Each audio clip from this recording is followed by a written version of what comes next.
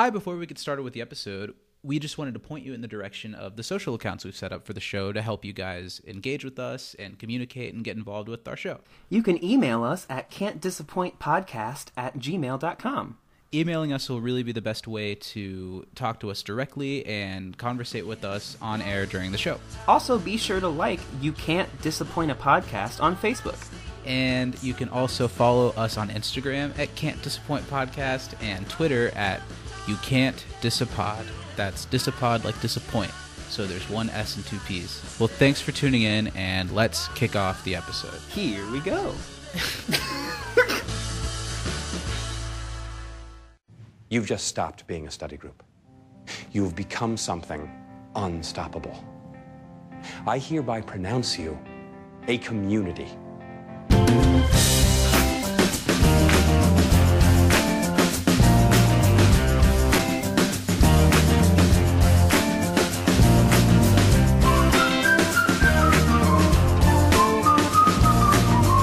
Okay, let's do it. We're gonna go.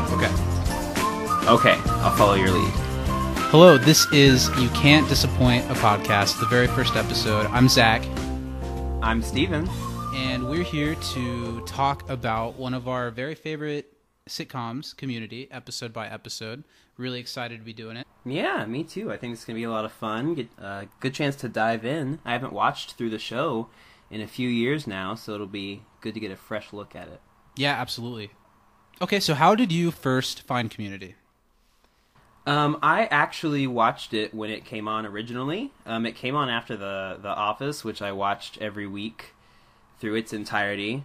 And I was a fan of The Soup, so I was excited to check it out at the time. Yeah, I read a lot about, tuning into this first episode of Community. For a lot of people, it was, will Joel McHale actually be able to act? Because he was just like the Soup guy, Absolutely, yeah. I'm right there with you. I caught the first episode of Community as it aired, like after The Office, like you said, and it didn't do a whole lot for me. Totally. I think that I remember watching maybe the first half of the first season and not really jumping back, not really disliking it, but I definitely didn't like it as much as The Office at the time. Yeah, I'm not sure exactly why. This was 11 years ago, so I would have been like 12. Yeah, we were not necessarily at the refined point we are now. Yeah, the mature man of 23 that stands before you today. Exactly. I don't know. The first episode's really like Breakfast Club referential, and yes, has the whole episode just feels like those 80s group of misfits movies. And at the time I watched the show for the first time, I hadn't seen any of those movies yet. So I don't think the references really did a lot for me at the time. But now I can see it through a totally different lens. See, I had definitely seen and was well aware of The Breakfast Club when I saw this. And I think that's why I did enjoy it.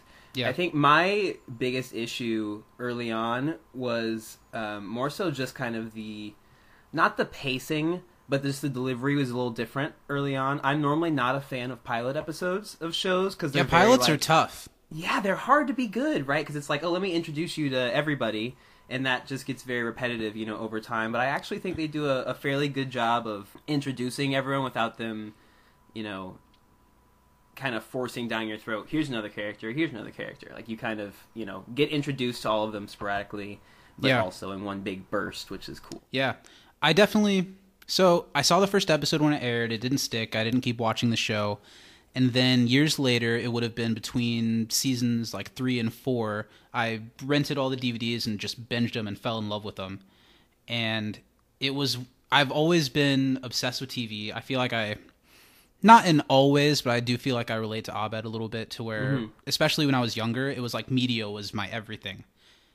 And Community was one of the first shows that I got to fall in love with and get engaged with it a little bit, like throughout the years when the show was really on the bubble and it was never for certain if it was going to come back or not. I was right there with everybody, like tweeting up a storm. And I remember when they got canceled after season 5, I was messaging Netflix support trying to get them to pick up the show. And I don't know, it's one of the first shows that I got really into, that it just felt like a active, loving fan community that just loves this show.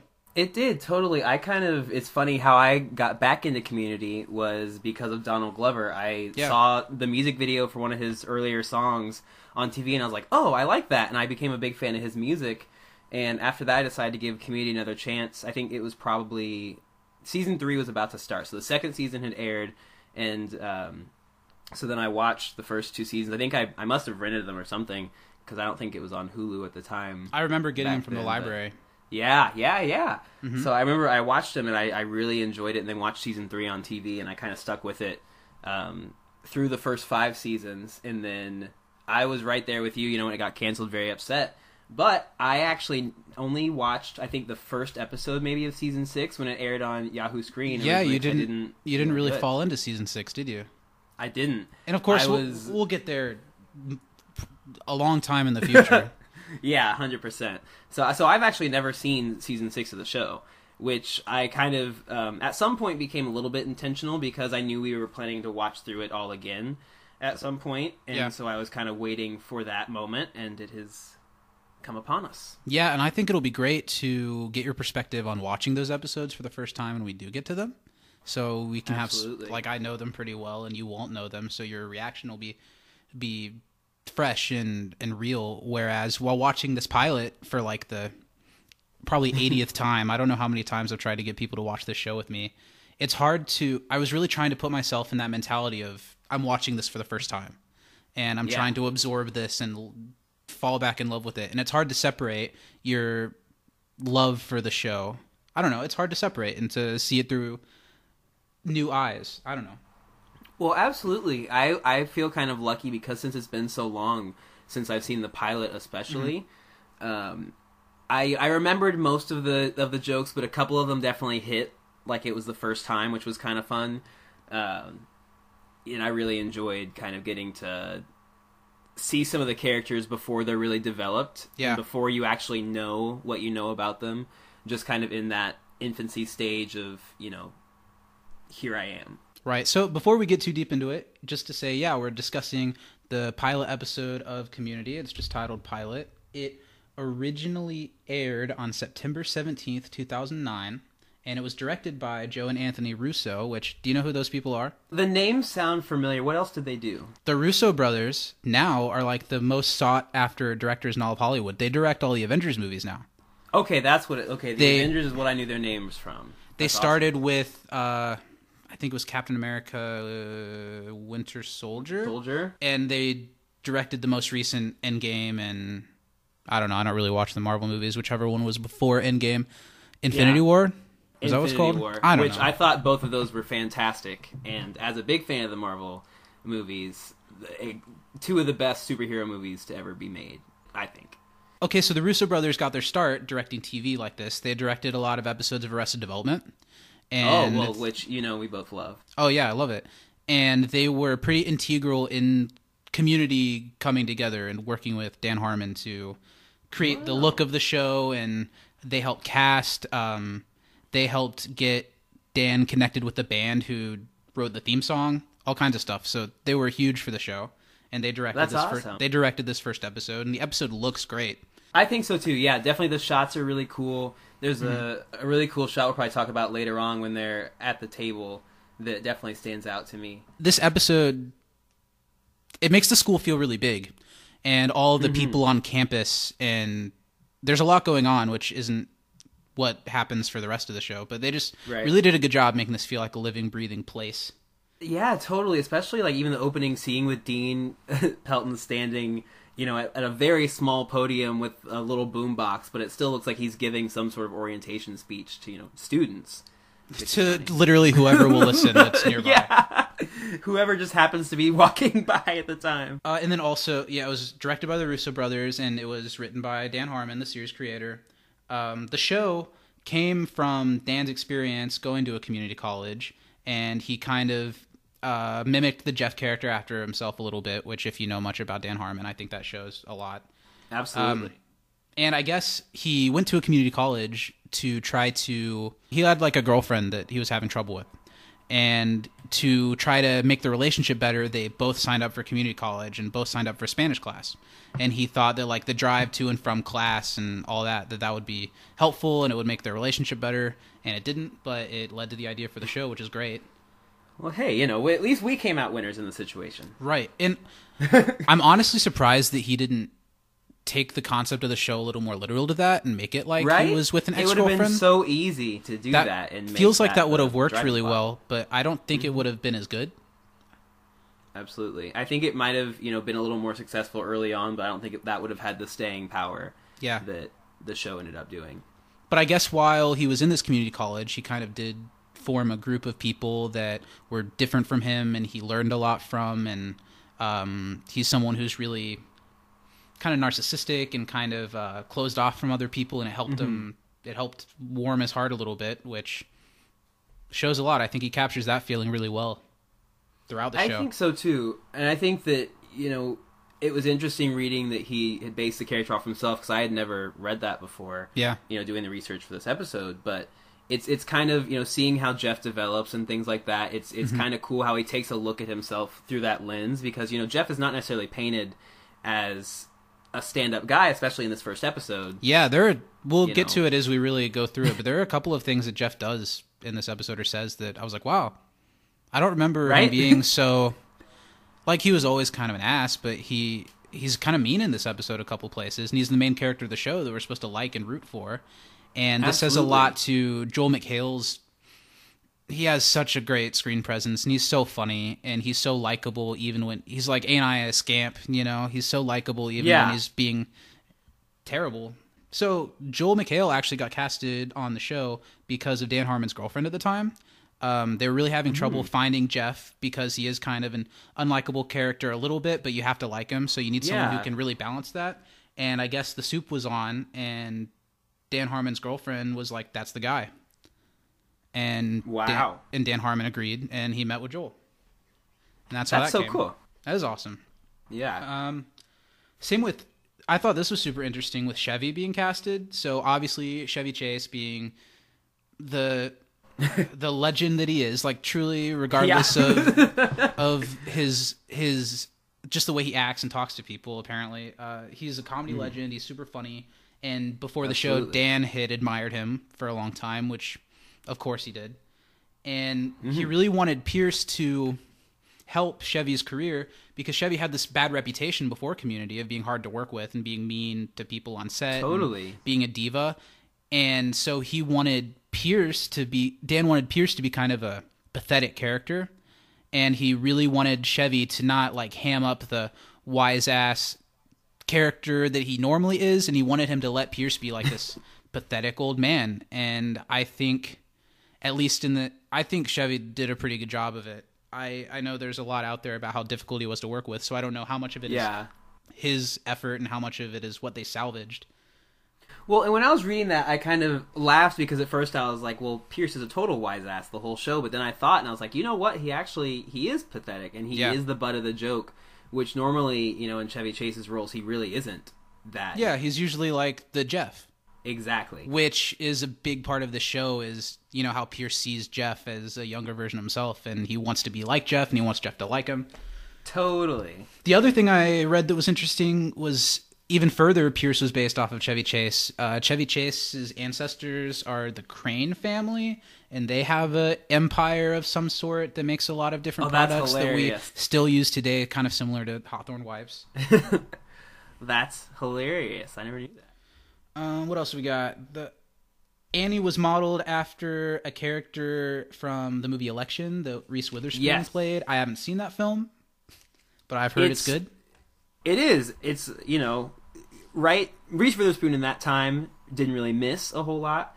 Yeah. You know, especially if you're a fan of the name just Legally Blonde, which I'm a big fan, especially of the first one. And I think that Election's kind of in that same vein where she plays that, you know, really cutesy but still really smart kind of character. And I think that seeing that Annie was based off that character makes a lot of sense. I like it.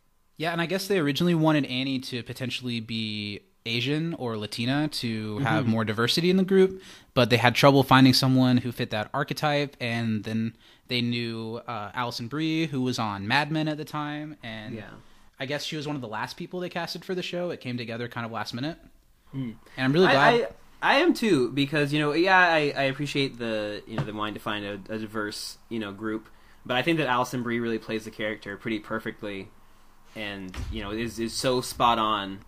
Yeah, her speaking voice has this manner of being so like soft and gentle and cuddly, but there's something more to it. I don't know. Absolutely, and I feel like she's very intentional about when she switches to a lower tone. Kind of like Shirley stern. a little bit too.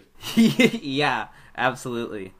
The other thing I saw, that I learned this from listening to the audio commentary for the pilot, Jim Rash was casted the day before shooting his scene in the pilot. Are you serious?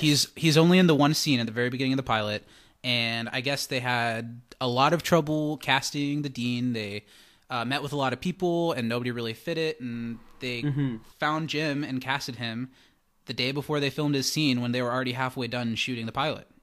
Wow. That's crazy. Man, Jim Rash and Dean Pelton, such an amazing, important part of the show, even if not quite in this first episode. Oh, yeah. I mean, especially in the latter seasons, I felt myself, looking forward to whatever the Dean was going to do that episode. Because he was guaranteed to get one laugh, I feel like, every episode.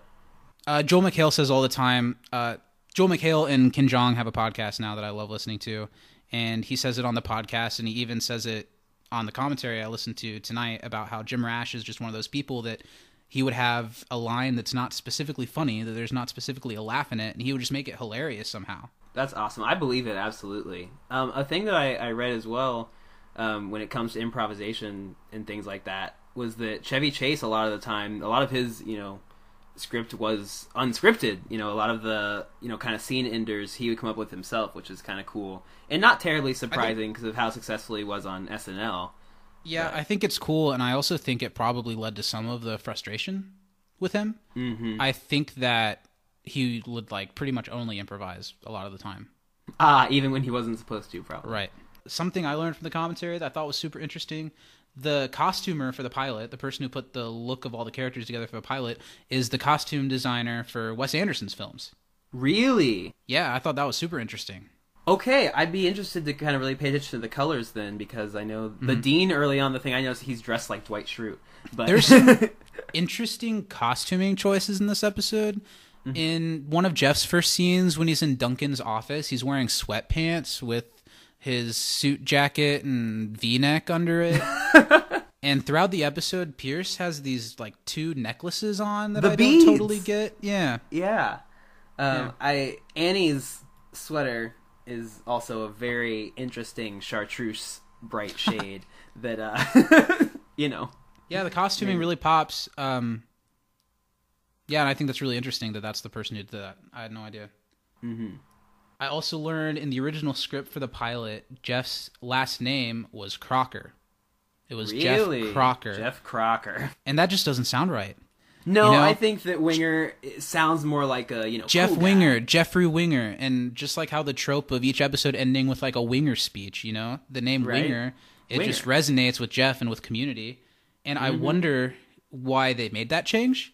I wonder if they knew that it didn't have the right ring, because that's something really trivial. If his name was Crocker, we wouldn't think any otherwise, because that's just what it was. No. So I wonder but I where think that Winger sounds so much cooler. Yeah, if I ever so much more fitting. If I ever got a chance to talk to anybody who would have an answer, I would love to see why that happened or what made the change. Yeah, I think it's definitely one that's for the better, but I wonder what brought that about. If it was a suggestion, they were like, One more fun fact, and then a couple of mistakes from the pilot. The fun fact is that Shirley's first "That's nice" was an ad lib.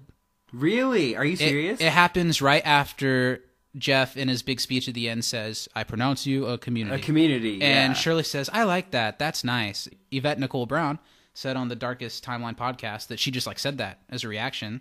That's and it really crazy. Worked for her character, and it became a catchphrase. That's her whole thing. That's awesome. Mm-hmm. Let's see the couple of mistakes that were pointed out from this one. In the pilot, Jeff mentions that he asked to replace his bachelor's to practice law again. Mm-hmm. But then later in the series, in season 4, when he graduates with an associate in education. Huh. which is interesting. Yeah, that's a... I feel like that wouldn't have been too hard to keep track of. Yeah, I wonder what the decision-making process for that was like. And I'm sure it wouldn't have been that way if Dan was around season 4. Yeah, right? I'm not sure what they were going for with that. The other thing, the study room in this episode is shown to be upstairs. Yeah, she does say come back upstairs at the end of the episode. Mm-hmm. And, well, a lot of the sets in this episode, you can tell, are different from where they normally shot the show. Mm-hmm. A lot of the outside campus looks different.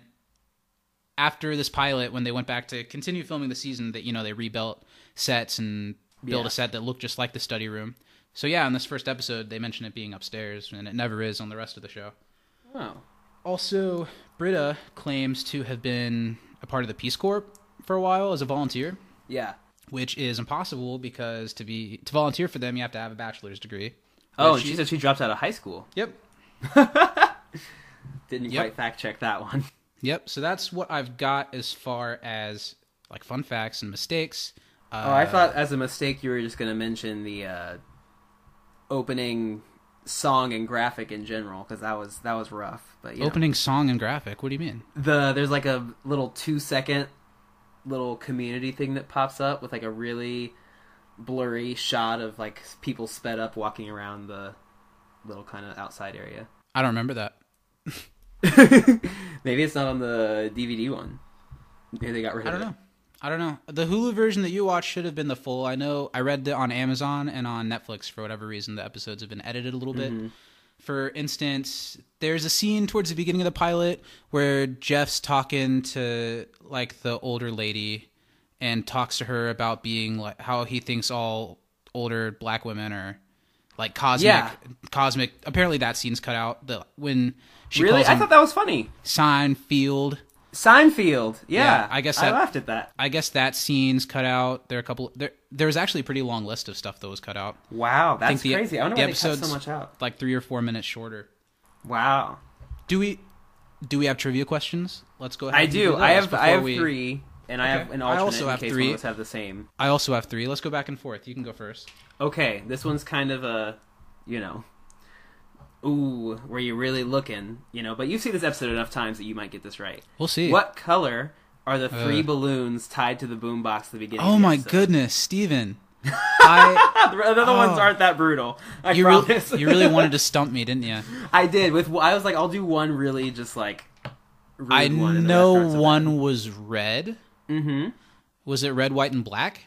Yeah, that's exactly what it was. Is that exactly right? Nice. That's exactly right. Okay. Nicely done. All right, so for you, what were Toastmaster Pierce's false introductions for each study group member? Right, you already know Brittles. Britta? Abed the Arab. Is that inappropriate? Sure. Roy the Wonder Boy. Roy. Little Princess Elizabeth. Annie. And finally, this beautiful creature is named Shirley. Is that even close? Oh, that would be Brittles. Abed the Arab. And then he follows it up with, is that inappropriate? Is that inappropriate? Sure. And Ahmed goes, sure. Sure. And then, it's Roy. Roy the... yeah. That's our boy Roy or something like that. Very and then close. Princess Elizabeth. Yes. And the last one, the most important one. Well, I don't remember all the flowery things he says before it, but he calls Shirley by her right name. Yeah, just Shirley. It was Shirley. Roy the Wonder Boy. Roy the Wonder Boy. But it's Troy. I'm going to give you that one. We'll get back to this one later. That was one of my hardest laughs. To go through the episode, what was the one I was thinking of? Damn it. We can cut all this anyway. Let's just start over. Hi! Welcome to episode 1 of... Hi, I'm Oh, Steven. yeah. My favorite part of that is he says, and this delicate creature is, of course, Shirley. And Jeff goes, is that even close? And Is that even close? Shirley just gives it like a, look. Okay, go ahead. What's my next one?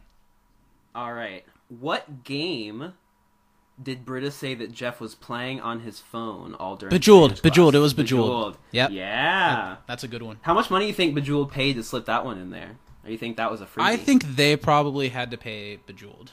That game used to be worth it? everywhere and so popular. That's true. It was like Candy Crush. Absolutely. I think Candy Crush literally is Bejeweled. isn't it just the same thing? Did they just switch it to candy instead? Who cares? All right, we should do Who cares? we should just scrap the community podcast and do a Candy Crush podcast. Oh yeah, let's do it. I've never played Candy Crush, so Me it either. could really be my Candy Crush saga. We could review episode by episode. There's a Candy Crush game show hosted by Mario Lopez, I'm pretty sure. You're kidding. I don't know. We could find out.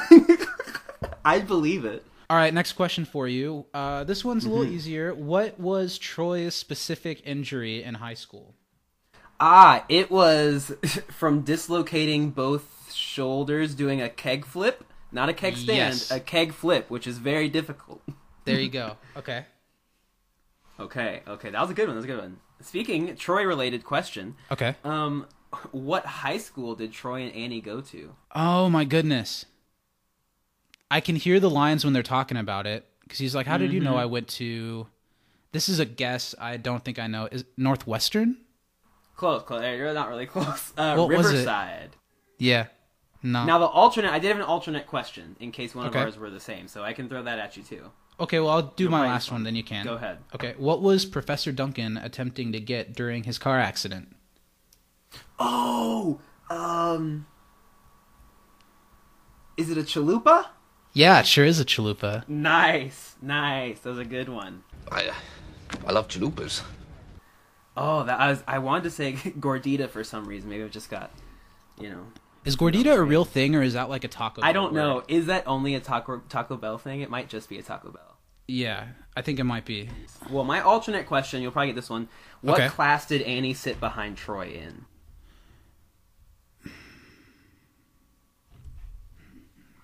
See, I was thinking so hard about what my questions were going to be. That Right? That didn't- you missed the weird stuff. Algebra? Was it algebra? That's exactly what it was. Algebra, yeah. Nice. Okay. Nice. So you still got 3 right. Yeah, and so did that you. was good. No, well, I got three. I That got was 3 good. out of 4. We paid pretty good. Yeah, we But did. to be fair, you got the really ridiculously hard one that if you hadn't seen the episode like 80 times, I don't think anyone would get that. 'Cause that's not... I feel like you were trying to think of something really hard, and you were like, that was one of the first images in the episode. So you're like, what are those colors? Write them down. It was like the very first. I was like, haha. So yeah, let's get right into it. All right, let's do it. The episode starts off with those red, white, and black balloons, and this really great shot of the Greendale campus, and we meet Dean Pelton. I think it's so fitting that he's the first character that we see in the show, even if he's barely in the pilot. I think he's such a welcoming face to Absolutely. bring us into this world, even if this is a slightly less chaotic version of it, Right? And everybody looks like a baby. Oh my gosh. Yeah, it's so weird seeing Donald Glover especially because he just like visually looks so different, like even his face, Annie looks like I'm sorry, Allison Brie looks so young. The Dean, he looks tiny. Like, he looks a Yeah. lot younger than he does in the future and how he looks now. And especially Donald and Joel even. Joel's gotten way more ripped. Absolutely. Joel definitely looks a lot better. And now, Chevy, a lot, more fit. Chevy even, he's been posting some stuff on Instagram lately, and he does not look well. Oh no, I think the last picture I saw of him, he looked very not well, and that was probably 3 years ago. When I saw something, I was like, ooh. So I love how the Dean just like stumbles through his speech. And when he first presses play on the speaker, it's this classic Community little blurb of music that they use all the time. It's like I'm as high as hell. No, you're about to get shot. I'm as high as hell. Yeah, you're about to you're get shot. about to get shot. Yeah, Oh it's my great. gosh. I love it. It's so good. And I love it how long it takes him to turn it off. Because it's very clear that everyone like the few people that have gathered to listen to him talk. Yeah. Most people are Very just doing their quickly own done. thing, and they're like, who is this weasel talking in the middle of the quad or whatever. Exactly. I love that he just fumbles through the whole speech, and then he ends it so confidently after saying everything wrong with, and I wish you luck. Right? Yeah, it's great. It's It's so so funny. great. Yeah, I liked a joke that I had absolutely forgotten about that I got a really good laugh over was Abed's opening kind of joke. where he was talking about his dad, and his dad not being angry at America, but he was angry at his mom for leaving. But she did leave him because he was angry, and he was angry because she was American. Just how straightforward he shoots through that is just so hilarious. And Jeff just not caring. Both of them, all. that scene, that's such a great introduction for Abed specifically, but both of the characters. Mm-hmm. It's so funny how Abed just rattles it all off, and that's the first thing we hear, and then it's the... I forget how they word it, but he was just asking what time it was. Yeah, he was like, well, when you asked, it was 11 minutes past 5. Yes. And what does Jeff say? It was nice to get to know you and then meet you in that order. In that order, yeah. And during this conversation, we see Britta for the first time. Yes, Britta, Abed, my heart. Abed knows everything about Britta just from when she... He's like, I only talked to her once. Yeah, to borrow a pencil. Let's talk about Britta for a second, because I think, as much as I love Gillian Jacobs and Britta's character, I think Britta is probably the thing this episode does the worst. Yeah. There's I don't disagree there. There's very little to her character in this other than to be who Jeff is hoping to hop in bed with. Absolutely. And all of the things she does and say are just driven by that, how they fit the plot, instead of giving her much of a character. I agree. I think that her sole purpose, like you said, is just to be kind of what Jeff is after. Mm-hmm. And Britta's a character who I think is very strong about her convictions, as misguided as they are sometimes. Mm-hmm. And I feel like her, the honesty that she is conveying when she says how much she values honesty and all that, and then to, be like, oh, I lied. And I get that's part of the joke, but I think it just kind of keeps her depth at a very shallow level, whereas you see, Jeff growing through the episode, you see, Abed doing Abed things through the episode. They just have a lot more layers, to them than I think they give Britta right off the bat. The only thing that she really gets that feels like Britta is that speech that she talks about her conviction and the stuff that she did. Mm-hmm. One of my trivia questions was almost what type of model was Britta. Oh, foot. But I figured you would take an extra note of that, so I might not have needed to mention it. Yeah. And then we follow up Britta's introduction with Professor Duncan's introduction. And John Oliver is definitely one of my favorite parts of this pilot as well. I think so too. The chemistry between Joel and John is really funny. You can tell that they've had a history, obviously, as Jeff being his lawyer. They just play off each other really well, and this is they sound like old friends. Yeah, which is cool. Yeah, because all the characters for the most part are strangers. The conversation between the two of them when he's telling Duncan that he's a student here now, and his issue.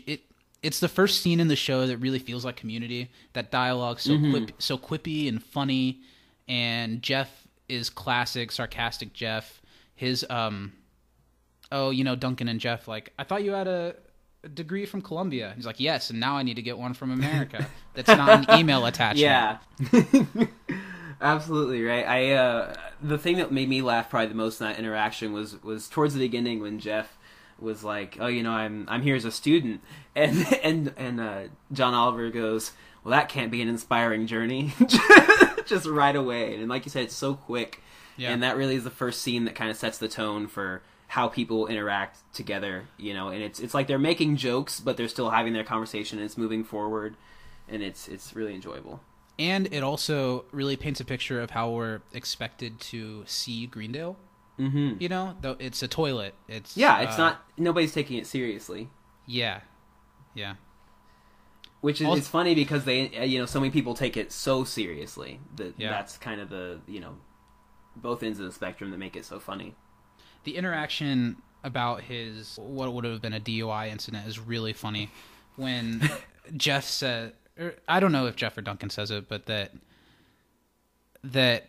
don't know how you were able to tie my DUI into 9/11 and let alone why that helped. Right? And he's like, 2002 was just a different time. Simpler time. Yeah, it was really funny. Oh. And then from there we just get... Go ahead. Yeah, and I like how they call back to it later in the episode, and he gives a little more specifics about, what he was doing, and it's just, it's very funny. After that scene, we get just a really small hint of what is one of my favorite theme song sequences of all time. We just get a little spread out the cootie catcher that says Community, and it made me a little... see, yeah. Now, in the version that I watched, it was not that. It didn't have the full theme. It didn't... So, okay, so that's what you were talking about. Yeah, because I actually wrote down opening graphic is trash, because I love the Community opening so much. This was like a Blair Witch Project on a sunny day. Really? Yeah, it's very clearly, you know, something they made for that, but I had never realized that it was different. Why would they do that? I don't know. It was awful, and it wasn't the right song or like notes or Yeah. even notes that would resemble the right song. I don't And then think he they played any of the song in my version. It literally just showed the folded out paper that says Community, and Yeah, like, that's on the interesting. table. This one did not show the paper. It was like Interesting. some different graphic. Yeah, I love the theme song sequence to Community so much. I can't wait Oh, to hear yeah. it 1,000 times while we do this. Oh, totally. I'm not skipping it once. That's not how we roll. So from that, we go to the cafeteria, and there's just this little blurb of Pierce making a hot dog that is so funny. It's so funny. And it paints Greendale in like just the perfect, you know, it's just a so great funny. view. Because doesn't he take like a ketchup bottle and it squirts out mayonnaise? Yeah, or it's full of something? mayonnaise, and there's like a guy next to him that's just staring at him, and he hides it under like a thing that's just full of sliced bread. Which It's why really does their cafeteria have a bin of bread? It's great. According to the commentary, apparently when they had Chevy do this, he just did so much cafeteria material. They were like, hey, what can you do that's funny in a cafeteria? And he was like, oh, I can do this and this and this and like 150 different things. And then he just like did it for forever. And they were like, Chevy, we can use like 10 seconds of that.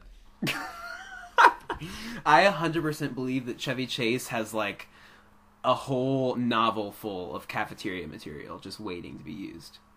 I don't think he plans that far ahead. I just think he just... I think he just goes. He just has fun in the cafeteria. Yeah. So Jeff comes up to Britta in the cafeteria and pitches her the study group, and that's where we get that, oh, the guy who was playing Bejeweled on his phone all day. Mm-hmm. And Britta asks him to speak Spanish to prove that he really can, and he just mumbles off these random Spanish words that seem to work together. She just goes with it. Right? Because what does she know? Yeah, I really need help with Spanish, she says, and Jeff, I was willing to bet. What's he say? Like you're an hour late for Spanish. I scratched my ear or something like that. I don't know. And then he says his name, Jefe. Jefe. Jefe. Something really small that I thought was weird. When those interactions happened, the Spanish subtitles were like in the middle of the screen instead of on the bottom. They were in the middle. It was a little weird. It was really weird, especially the one that stands out to me is when he says Jefe, because it's like all by itself in the center of the screen, and it looks very strange. Doesn't really matter, but I thought that was a strange choice. Maybe it was to not mess with the like closed captioning that some people would have to be using. I don't know. That's a good thought. So then we get this little scene of Jeff talking to an older woman who is supposed to be the lunch lady. And I guess there were several more scenes with the two of them in the original script for the pilot, and they cut all of them but this one. So that's why she says something at the end of their little interaction about, like, maybe you can pay for your tacos or something like that, because she's a lunch lady and he wasn't paying for his food. Well, which also confused me. I thought that was a weird scene because it doesn't weird. seem like he would just go through and not pay for his food. Like, there's nothing about him that would say that he can't, afford it or anything like that. He says that he makes or made a lot of money doing what he was doing. Yeah. So I thought that was odd. Now, I do like that actress. She was on Bones. I enjoyed her a lot on that. She was also, if we have any Good Luck Charlie fans out there. Is that who that was? Next Door Neighbor. Yeah, she played Next Door Neighbor on Good Luck Charlie. Yeah, Mrs. Dabney. There we go. Yeah. Not that I've ever watched that show, of course. Never seen it, never heard of it. No. I want to know, how do you feel about that line? Oh, geez, I'm sorry. I was raised on TV, and I was conditioned to believe that every black woman over 50 is a cosmic mentor. Were you conditioned to pay for your damn tacos, Seinfeld? Well, and I think that's a funny line. I saw no issue with it. I laughed when I saw it, and I think it's true. A lot of times, we do portray the matronly older black woman, ready to help you out, sweetheart. That sort of thing. But in a lot of Jeff walking up movies. to this lady and just saying that stuff. I don't know. Exactly. Well, and I feel like that's almost kind of a jab saying his life is a TV show, which allows him to say that, but you could never go up to somebody and say that in real life. I think that would not be good at all. Yeah, it seems more like an Abed line. It doesn't. Jeff doesn't. It absolutely seems like an Abed line. That's true. I didn't think of it that way. Jeff doesn't seem like the type of person to be like, I'm seeing everything through a television lens. Mm-hmm. I think it's a very Abed thing. Mostly that Dan Harmon sees things that way, and he wrote the episode. Right? That Let's makes sense. See, so then we get that little Seinfeld Mm-hmm. interaction. That's pretty funny. The next scene, we get Britta walking into study group, and she is the only person there. We see the classic study room, study table. Just seeing that room, I don't know. It just gives me the warm fuzzies. I know, it was cool, because you picture so many... We all have different scenes that come to mind, if you've seen the whole show, that took place in the study room, and you just you jump right back there, and it's kind of cool. A lot of shows have their location that all the characters hang out at that are iconic, like Central Perk or... Mm-hmm. I don't know. And this one is just maybe my very favorite. I love it. I just love it. It's just I like it because... It's just comfort. Exactly. And they can do so much in that room and so much, in that space because it is, it's just a study room, but they do a really great job throughout the series of making it so much more than that. Right. And Jeff does this whole, here's the contact sheet, trying to get Britta's number. And what I thought watching the scene, why does Britta stay? Why does she sit down and talk to him? What does she think? Does she really think she's got to know immediately that this is just a ploy? And that Jeff hasn't invited any other people, and that's pretty creepy. And she just absolutely right. She just kind of goes with it. They don't dwell on it too long. I think the fact that she invites Abed shows that she knows that it's not legitimate. Right. Yeah. Right. She does do that, and they get the whole group together pretty fast. But for a second, I don't know. If Britta was a real person, I don't think she'd sit down and start telling this dude her deal. Who's tricked her into coming to a fake study session. Absolutely. I think that is a little unrealistic. This is one of the things that makes me a little bit iffy about Jeff on this episode, which I hate because he's a great character. Joel McHale's great in this episode. There's just a couple of things that were, I don't know, a little cringy. Absolutely. And Jeff is not my favorite character in the show. I like Joel McHale a lot. Yeah. But I'm not the biggest Jeff Winger fan myself. And I think this episode just kind of pushes Y a little bit. Now, he's not, this bad throughout the show, but he definitely comes off as kind of a jerk a few times. So they're talking about honesty, and then Abed walks into the room, and I love this little moment where it's breaking the awkwardness. Britta feels relieved that Abed is there, and she goes, woo! And then Abed just kind of mechanically responds, woo! I don't know. I thought it was really, really funny that he was just, I don't know. There are a lot of little Abed moments in this episode that stand out that I don't think I've noticed before that show how great of a representation this is of someone who probably has autism without making it about that.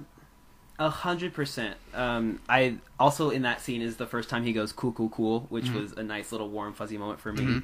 But I made note of how great a job that Danny Pudi does with that, because, and I've worked with students with special needs with varying from, severe autism to even more, Asperger's and things like that, and he does such a great job with the mannerisms, even from, if you watch his gaze kind of jump from thing to thing, how his attention span kind of works and things like that, I think is so good. And it's so he's not doing it very largely so that your eyes go there, but he's constantly either moving his fingers or things like that would just display that sort of behavior, and I think it's just brilliant.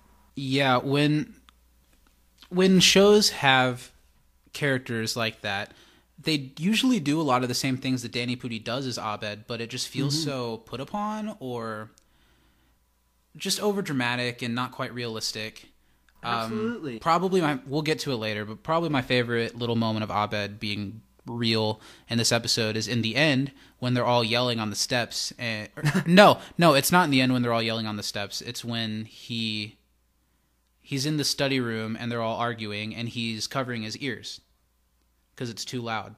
Yeah. And he's the only one that's not Britta yelling. walks in to comfort him. Yeah, I thought that was a really nice moment too. In this scene where Abed walks in for the first time, I love a couple of the jokes in here. When they're talking about the Breakfast Club and he says, "I've got a real emotional one, or a doozy in case things get emotional down the line," which pays off really well Absolutely. later on. Oh my god, yeah. And we Hilarious. also get that great. He's like, "Oh, I got a text. I've never gotten one of these before. Let's give this bad boy a read." Jeff's like, it's probably just for you. He's like, what does he say? He's like, something. Say I you have to pee. Say you have to pee. I need to talk to you. It's probably you just for Say your you ride. have to pee, I need to talk to you. Say you have to pee. That is weird.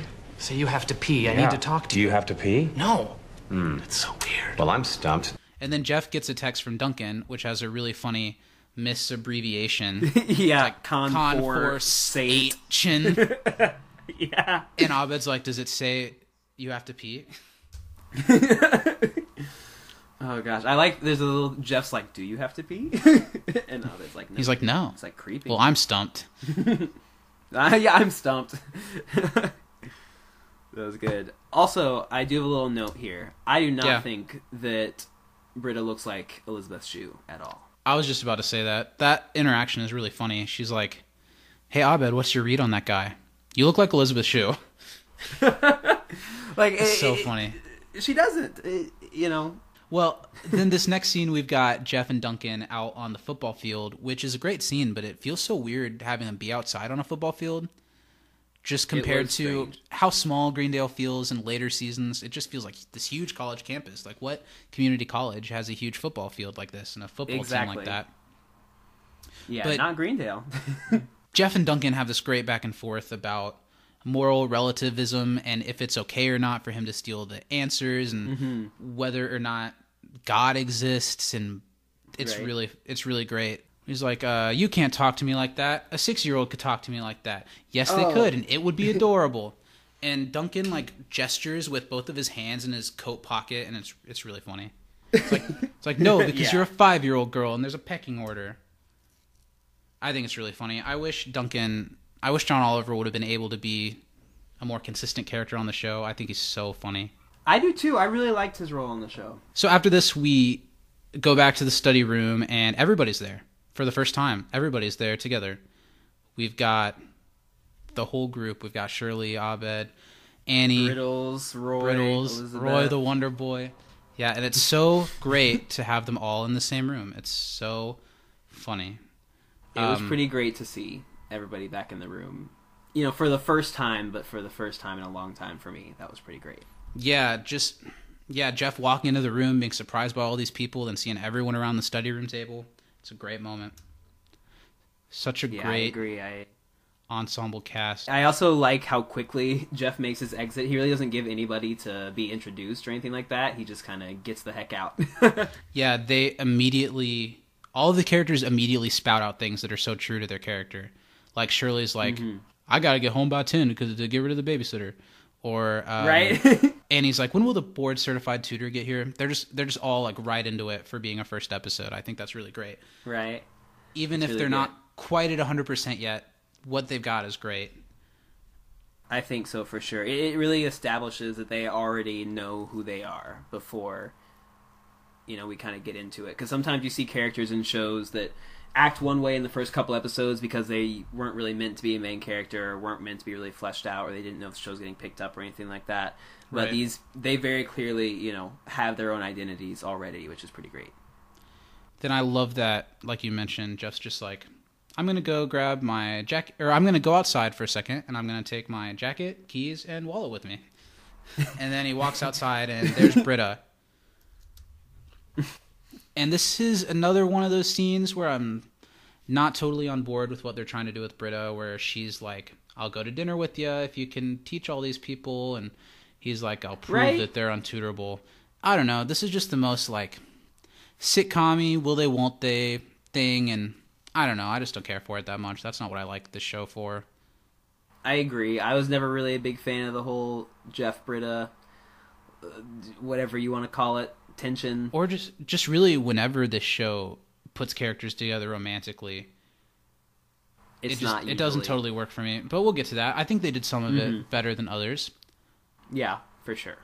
All right, so then next we get everyone's back in the study room after Jeff promises to prove that everyone's untutorable, so Britta will go to dinner with him, and he comes in to get them egged on and fight each other.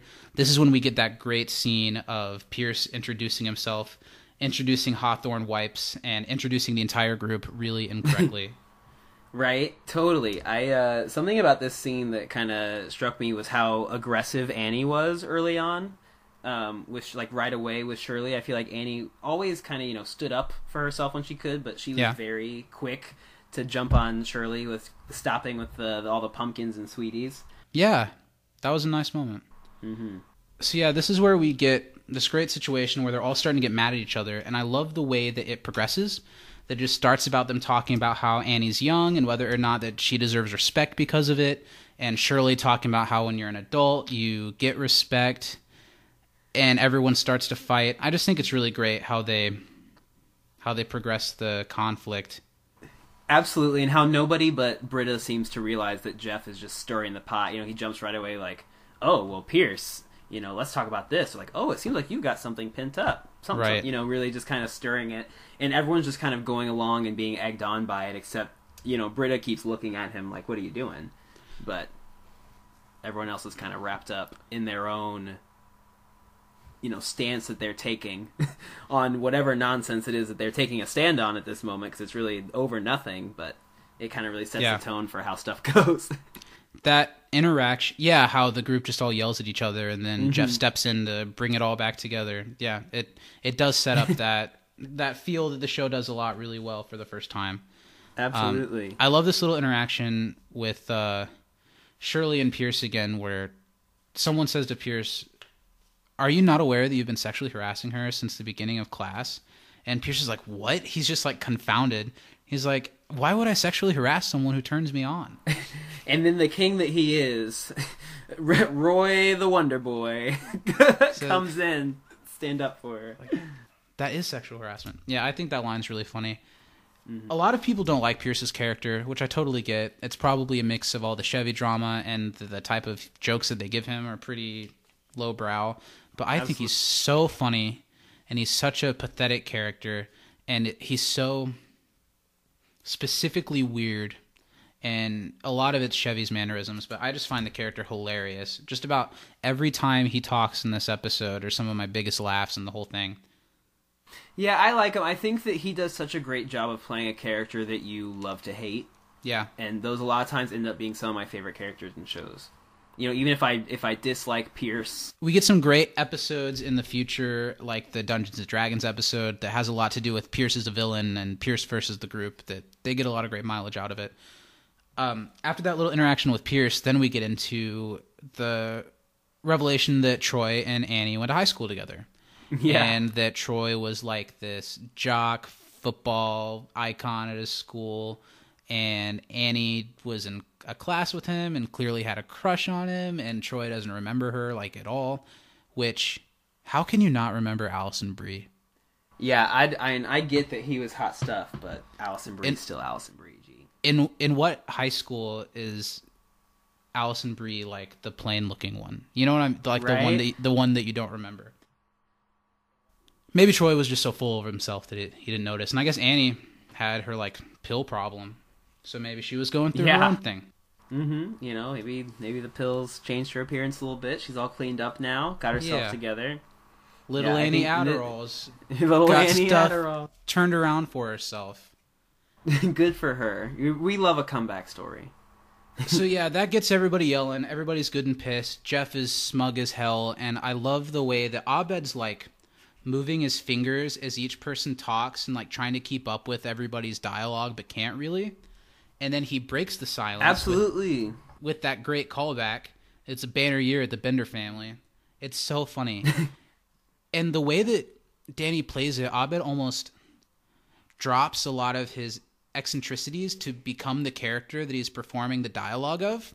He starts like acting a little more confident and like using more facial expressions, and you can just really tell that even though everyone else is like, what are you doing? That he's just like falling into something. I think it's really great. And everyone just stares at him. Absolutely. That may be my favorite, part of the whole episode, because you kind of they do a great job of switching from Jeff's reaction, which is all smug and proud of what's going on, and then to Abed's face, who's like in a state of like panic and freaking out, and so he resorts to, like he said, he had something sealed away in case things got sticky, and it was like a spot on Judd Nelson impression that was just so good, which Super leads funny.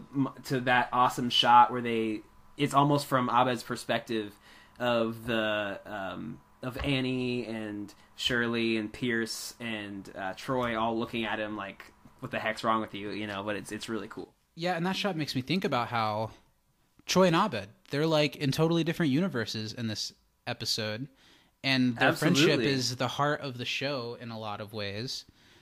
It's interesting to see that clearly wasn't a plan from the beginning.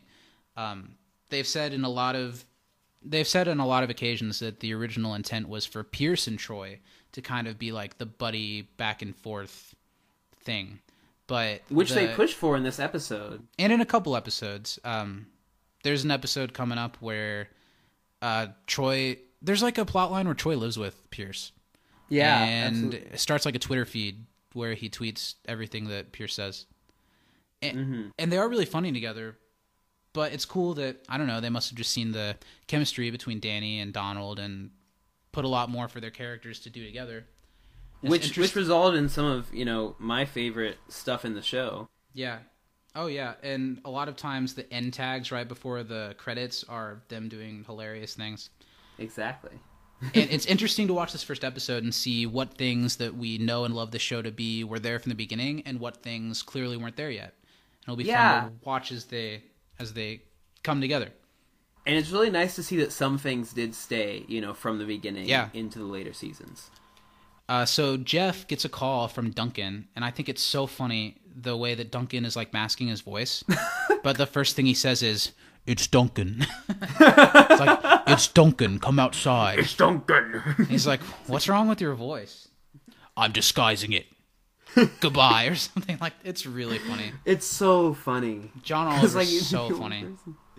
That's just such like a good little bit that's, very short time-wise, but really is hilarious. Like, come to the parking lot. And he goes outside. He's like, get in the car, get in the car. And Jeff gets in his tiny little smart car. Little smart car. And he says something like, I thought the line was really funny. He's like, act as if you're about to drive or as if we've just been driving. Oh my gosh, yeah, that was a good one. That definitely got a laugh out of me. And he hands him the big envelope full of test answers, which I always thought this was another one of the weaker things of the pilot. I don't know why Jeff would think Duncan would be able to get him all of the test answers for all of his... For all the classes for the whole semester. It doesn't quite track. You'd think... And let alone why Jeff would give his Lexus to Duncan for these test answers. Yeah, I feel like this was the part that I was the least invested in. I didn't really pay a whole lot of attention to it. I appreciated Duncan being in it and the jokes that were there, but I wasn't actually super invested in the actual, that part of it, because it just didn't make sense for him to give him his Lexus. Yeah, their chemistry and the line delivery is great, but yeah. So Jeff comes back into the room. As soon as he left, everybody started screaming again, and Jeff comes back with the envelope full of test answers, feeling especially cocky because he's got everything down now.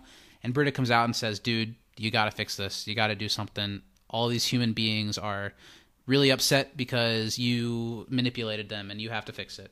So now we get Jeff getting ready for the first Winger speech, and it's this weird...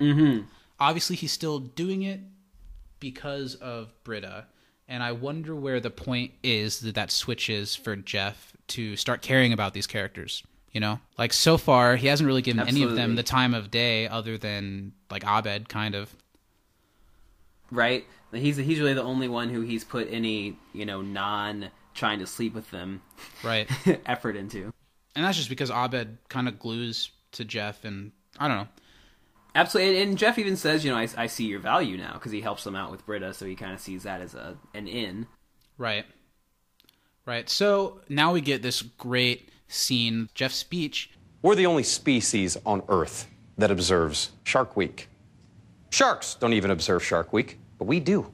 For the same reason, I can pick up this pencil, tell you its name is Steve, and go like this. Oh.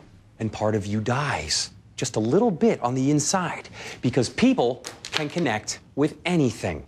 We can sympathize with a pencil, we can forgive a shark, and we can give Ben Affleck an Academy Award for screenwriting. Big mistake. It's a quintessential Community moment, and it's a little cheesy, but that line where he brings it all together and says, I hereby pronounce you a community. Oh, that's nice. I love it. I love that it's community college, but it's also community of people. Yeah, it's a nice way to slip the title of the show in there, and it's in a nice moment that kind of immediately shifts to funny again. But this whole thing, it cracks me up. I like the right before he walks in, you hear Troy going, "I'm the Barack Obama of this room," and that definitely made me laugh. But he's like, "What's the difference between humans and animals?" And I think Troy's the one who goes feet, and then Pierce's like, no, bears have feet. Yeah. But I do have issue with one thing that Jeff said here. Okay. Because he came at people for giving Ben Affleck an Academy Award for screenwriting. But here's the hill that I'm going to die on here. The movie that Academy Award is for is my favorite movie of all time. Good Will Hunting. Good Will Hunting. Right, and I love that movie. And sure, maybe Matt Damon did most of the work. I wasn't there. I didn't see what happened. But we don't come for Good Will Hunting. I'm here for the Ben Affleck slander. But he also won the Oscar for Argo. He did, and I've never seen Argo. Argo's okay. Nice. I couldn't remember if he won for Gone Girl or Argo. I knew it was one of those. No, I don't think he directed or wrote anything for Gone Girl. I think he was just in it. He was just in it? Yeah, that was David Fincher, I think. David Fincher? I got you. Mm-hmm. There's a really funny moment here. I keep going back to Pierce, but when Jeff is like, Pierce has got a lot of stuff that we should listen to, and Pierce immediately goes into, well, the Dalai Lama and I. And he's like, and we'll all listen to it. We should listen to him someday. That was funny. I did like that one. I was hoping that, the Dalai Lama story would explain the freaking beads that he's got on the whole episode, but... I also kind of like how the speech that Jeff gives is still kind of condescending to everybody. He says, Absolutely. Troy, so what, you think you were the best in high school? Maybe he was. But yet it still works as this triumphant speech for everybody. Because he ends it by saying, yeah. Everyone's special, everyone's got something, he's like, even if you're all losers and you're here, Yeah, he totally shows off that lawyering side where he said earlier about how he used to make a lot of money for saying stuff. I don't know. It shows now he's using that. Yeah. Oh, and that's one thing he says earlier is that he, his whole life he found out that, if he just keeps talking, he gets to decide what's right and wrong, which goes into the whole, God thing. Or right. in truth being relative and all that.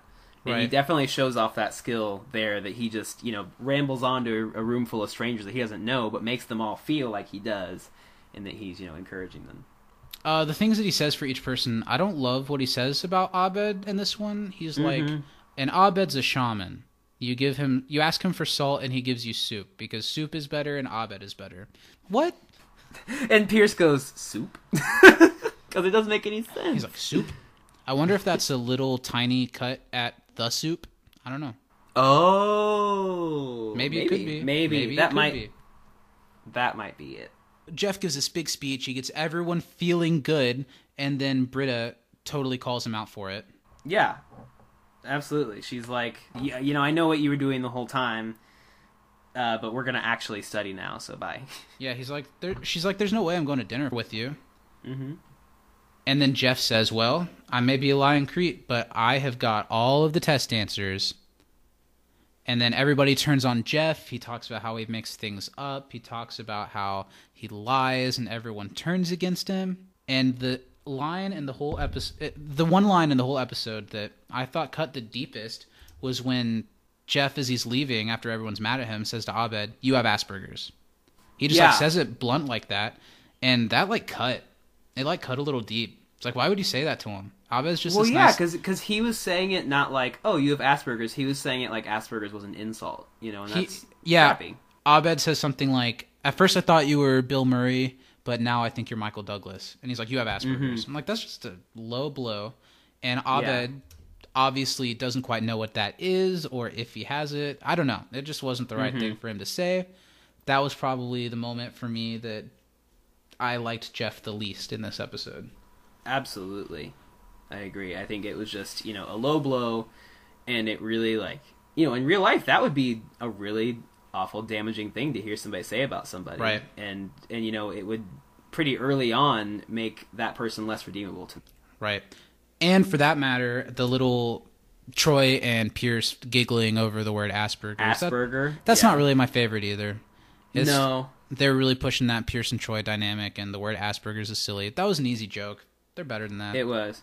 Yeah, I agree. And what's Pierce say? He's like, if it was something serious, should have called it meningitis or something. That's like a that. pretty funny joke, and I feel Yeah, like and I Chevy like that, probably but- improv that.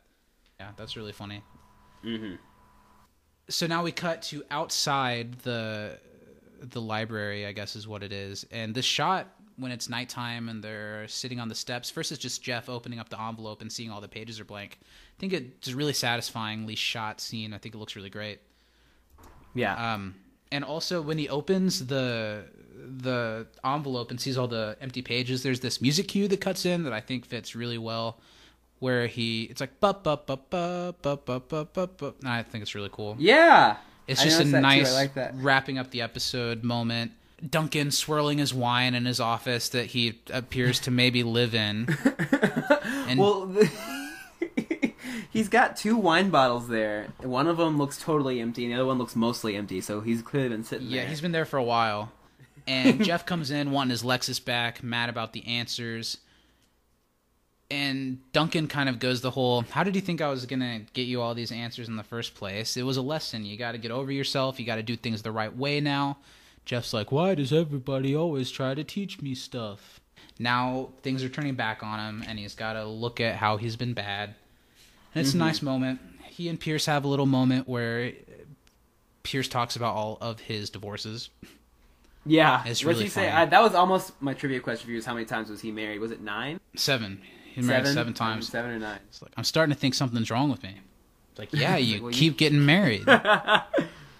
Oh. Yeah, I like that little interaction. It's kind of cool how the group kind of builds one by one, with Yeah. the 3 guys out there, and then, the rest of the group comes out, but...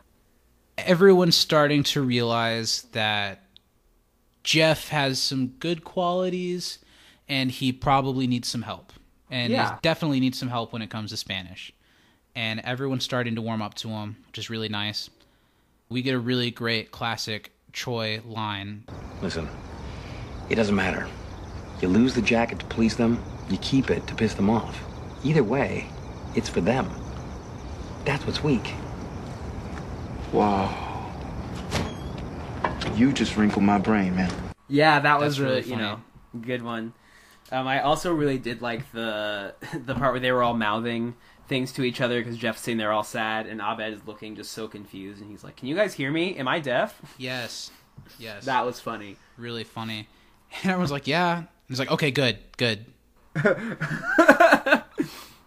And Abed, like, one by one, looking at all the people, talking silently. Yeah, I think Abed really shines in this episode. Absolutely. I think he's the MVP. Jeff's a close second, but there's enough in this episode that's unlikable with Jeff. Absolutely. Yeah, Abed totally steals the show. And maybe the entire series, you could say Abed steals the whole show. I think Abed really adds, like, so many of the things that are memorable about Community and things that people talk about, still wouldn't be... a lot of them came from Abed or something involving him, or he added to them so much, which is, he's such a, integral part of the show. Well, Abed's definitely the character in this in this show and in this pilot specifically that we haven't seen a character archetype like this a lot. It's the thing that this show has going for it that's really original. A lot of the other characters are pretty basic character archetypes. What makes them special are the quirks that they gave them and the actors and actresses that play them. But Abed's a really interesting character from the beginning. You want to know more about him. Absolutely. Yeah, I think Danny Pudi does a great job of playing him specifically, but also giving him a lot of depth. In the audio commentary, they compared Abed to Snoopy. Really? To how Abed, he appears one way, but when he's on his own or when he's in a comfortable situation, he becomes so much more, and it's like the world is like his sandbox that he just like moves all the toys around absolutely. in. Like Snoopy with the Red Baron and stuff like that. And I think that's a great analogy. That is, because I mean, there's so many sequences in the show that are, so much in Abed's, imagination or the way that he sees the world, that it is like that. And I think that, whereas, Snoopy is always kind of there for Charlie Brown and the gang, when they need him, kind of slipping in and doing, little things here and there to either help or hurt, depending on what he's trying to get done. Abed is kind of like that to the group, that he's always there, seeing it from a different perspective, or he's aware of so many more sides than everyone else is. So it's cool. I think it shows that Abed isn't used to being part of a group of people like this, so he's still kind of reserved. But as the show goes on and he gets to know these people and can let himself go, he's awesome. And he is like Snoopy, whereas the world's like a sandbox that he's playing in, or the world's like a movie that he's directing. I think it's really great. Absolutely, and I think that one thing that I really like about Abed's character when it comes to, portraying the world through someone with, Asperger's or anywhere on autism spectrum disorder, whatever, level of it is, that he's someone who is at community college and is, to some degree on his own in the world. And, he's processing it the way that he can, and he sees things through a different lens that I think adds just such a refreshing point of view to the show that you really don't get in any other sitcoms. Yeah, it's such a testament to Dan's writing of the character and of the way Danny Pudi plays him. It's just great. So I'd be curious to know if either Dan Harmon or Danny Pudi has anyone in their lives or anyone like personal experience with it, because it's so spot on, a lot of the mannerisms things. It's just research, or I wonder if he actually has some experience with that in his life. I'm not sure. From hearing Danny talk about the way he played the character, it's clear that he took it very seriously, and he wanted to know Abed and how he acts and how he reacts to things. And like if Abed was referencing to something, Danny would throw himself into it so he'd know what Abed was talking about. He was like, if I'm going to be this pop culture encyclopedia that Abed is, I have to actually know what I'm talking about.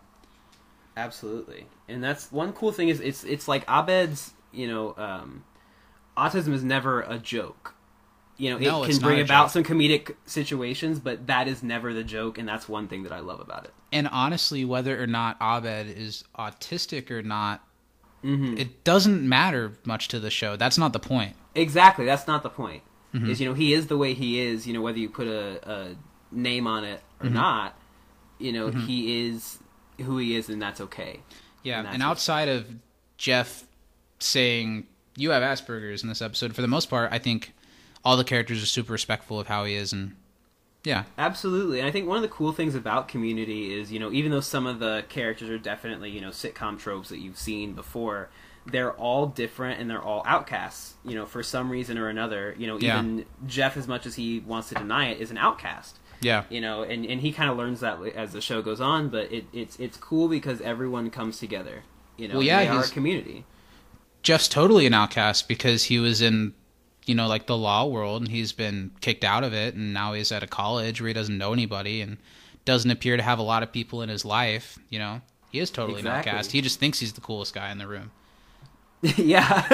Kind of like Troy in this episode a little bit. Exactly like Troy. And it's funny, thinking ahead in the show, and I'm really excited to kind of see this again, see the transformation that these characters are going to go through because of how different, they are from now to... Especially Troy, is totally different. And Britta and Annie. Britta, Annie. I mean, Shirley's pretty much Shirley, but Shirley's one of the most underserved characters in the entire show. They don't do right by her, I think.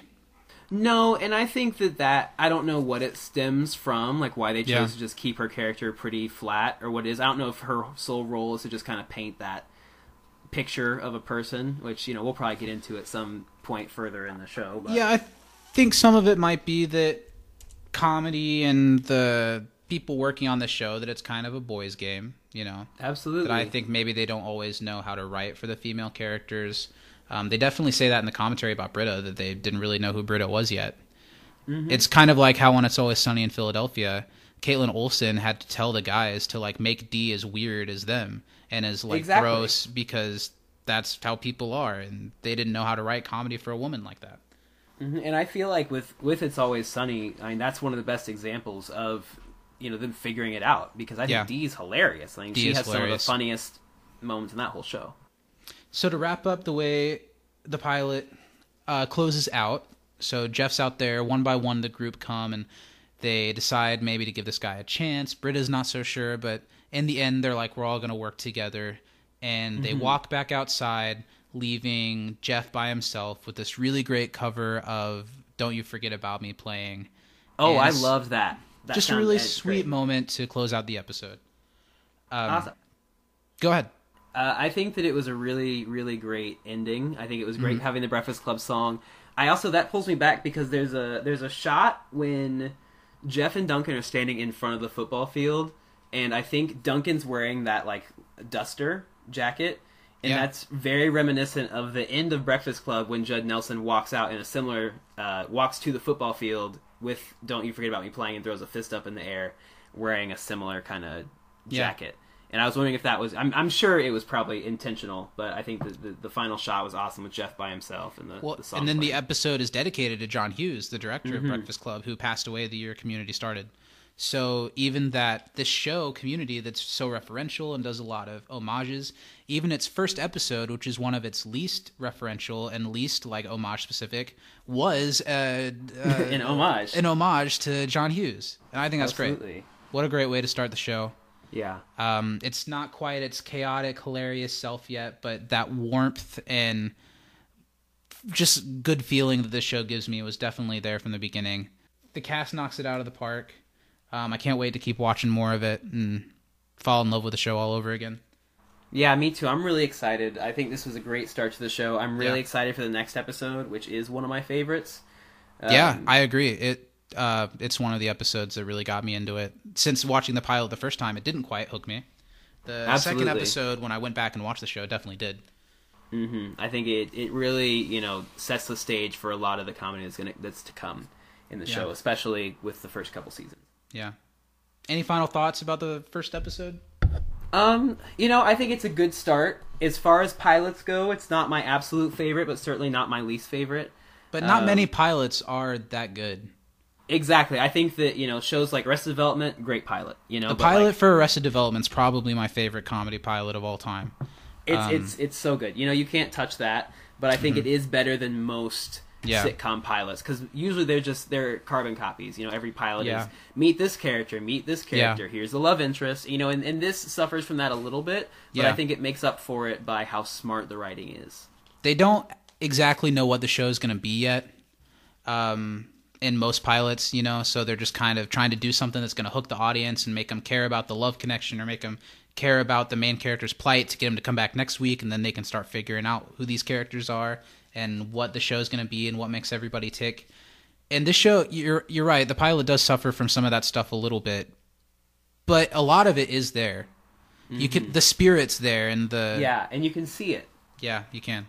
All right, well, to wrap things up, typically at the end of these episodes, we talked about this pilot for well over an hour, but typically I'd like to end these with letting people interact with us if there are people out there listening. We've set up an email address for the show, and you can email us at can'tdisappointpodcast@gmail.com. Also, if you'd like to interact with us other places, you can find us on Instagram and Facebook at Can't Disappoint Podcast. Also follow us on Twitter at You Can't Disapod. Disapod with one S and two P's. So that's my spiel about that. I hope people listen to this, and I hope people want to talk about the show with us. Tell us what you thought of the first episode. Anything you want to know about our takes on the show or us in general. We're super interesting. Yeah, absolutely. I mean, we're just a couple of guys who really like a TV show, and that we're excited to share our thoughts with you, and for you to share your thoughts with us. Absolutely. And really just really embrace this community. Yes, we're gonna create our own community. Hopefully, it's already a huge community of fans. I hope some people get on board with this. We're happy to be in the stratosphere. Yeah, like way on the outside edge of the stratosphere, but yeah. So yeah, I think that about wraps things up. This was fun. Absolutely, it's been a blast. Looking forward to episode 2. We'll see you guys there. Yeah, next time we should definitely record it. Yeah, we I should think definitely so. record this next time. This was fun. This was a good practice. Yeah. I'll get back to you. We might be looking at a couple other options for co-hosts. I get it. But thanks for making yourself available. Don't hold your breath for a phone call. Yeah, I understand. When coming soon to you, a podcast called Candy Crush Saga, the saga of my Candy Crush journey. Also, we're starting after show podcast, Talking You Can't Disappoint, a podcast, in which we will be reviewing the podcast that we've just recorded. Yes. Most of the episodes will be titled Disappointed in Can't Disappoint podcast. Just a lot of disappointment everywhere. Yeah. All right, well, yeah, this has been really fun. I hope you guys enjoyed, and I hope you join us next week for the next episode. So yeah, signing off. This is Zach. And this is Steven. We'll see you guys next time. From inside the Dreamatorium, this has been You Can't Disappoint, a podcast. We'll see you next time. See you next time.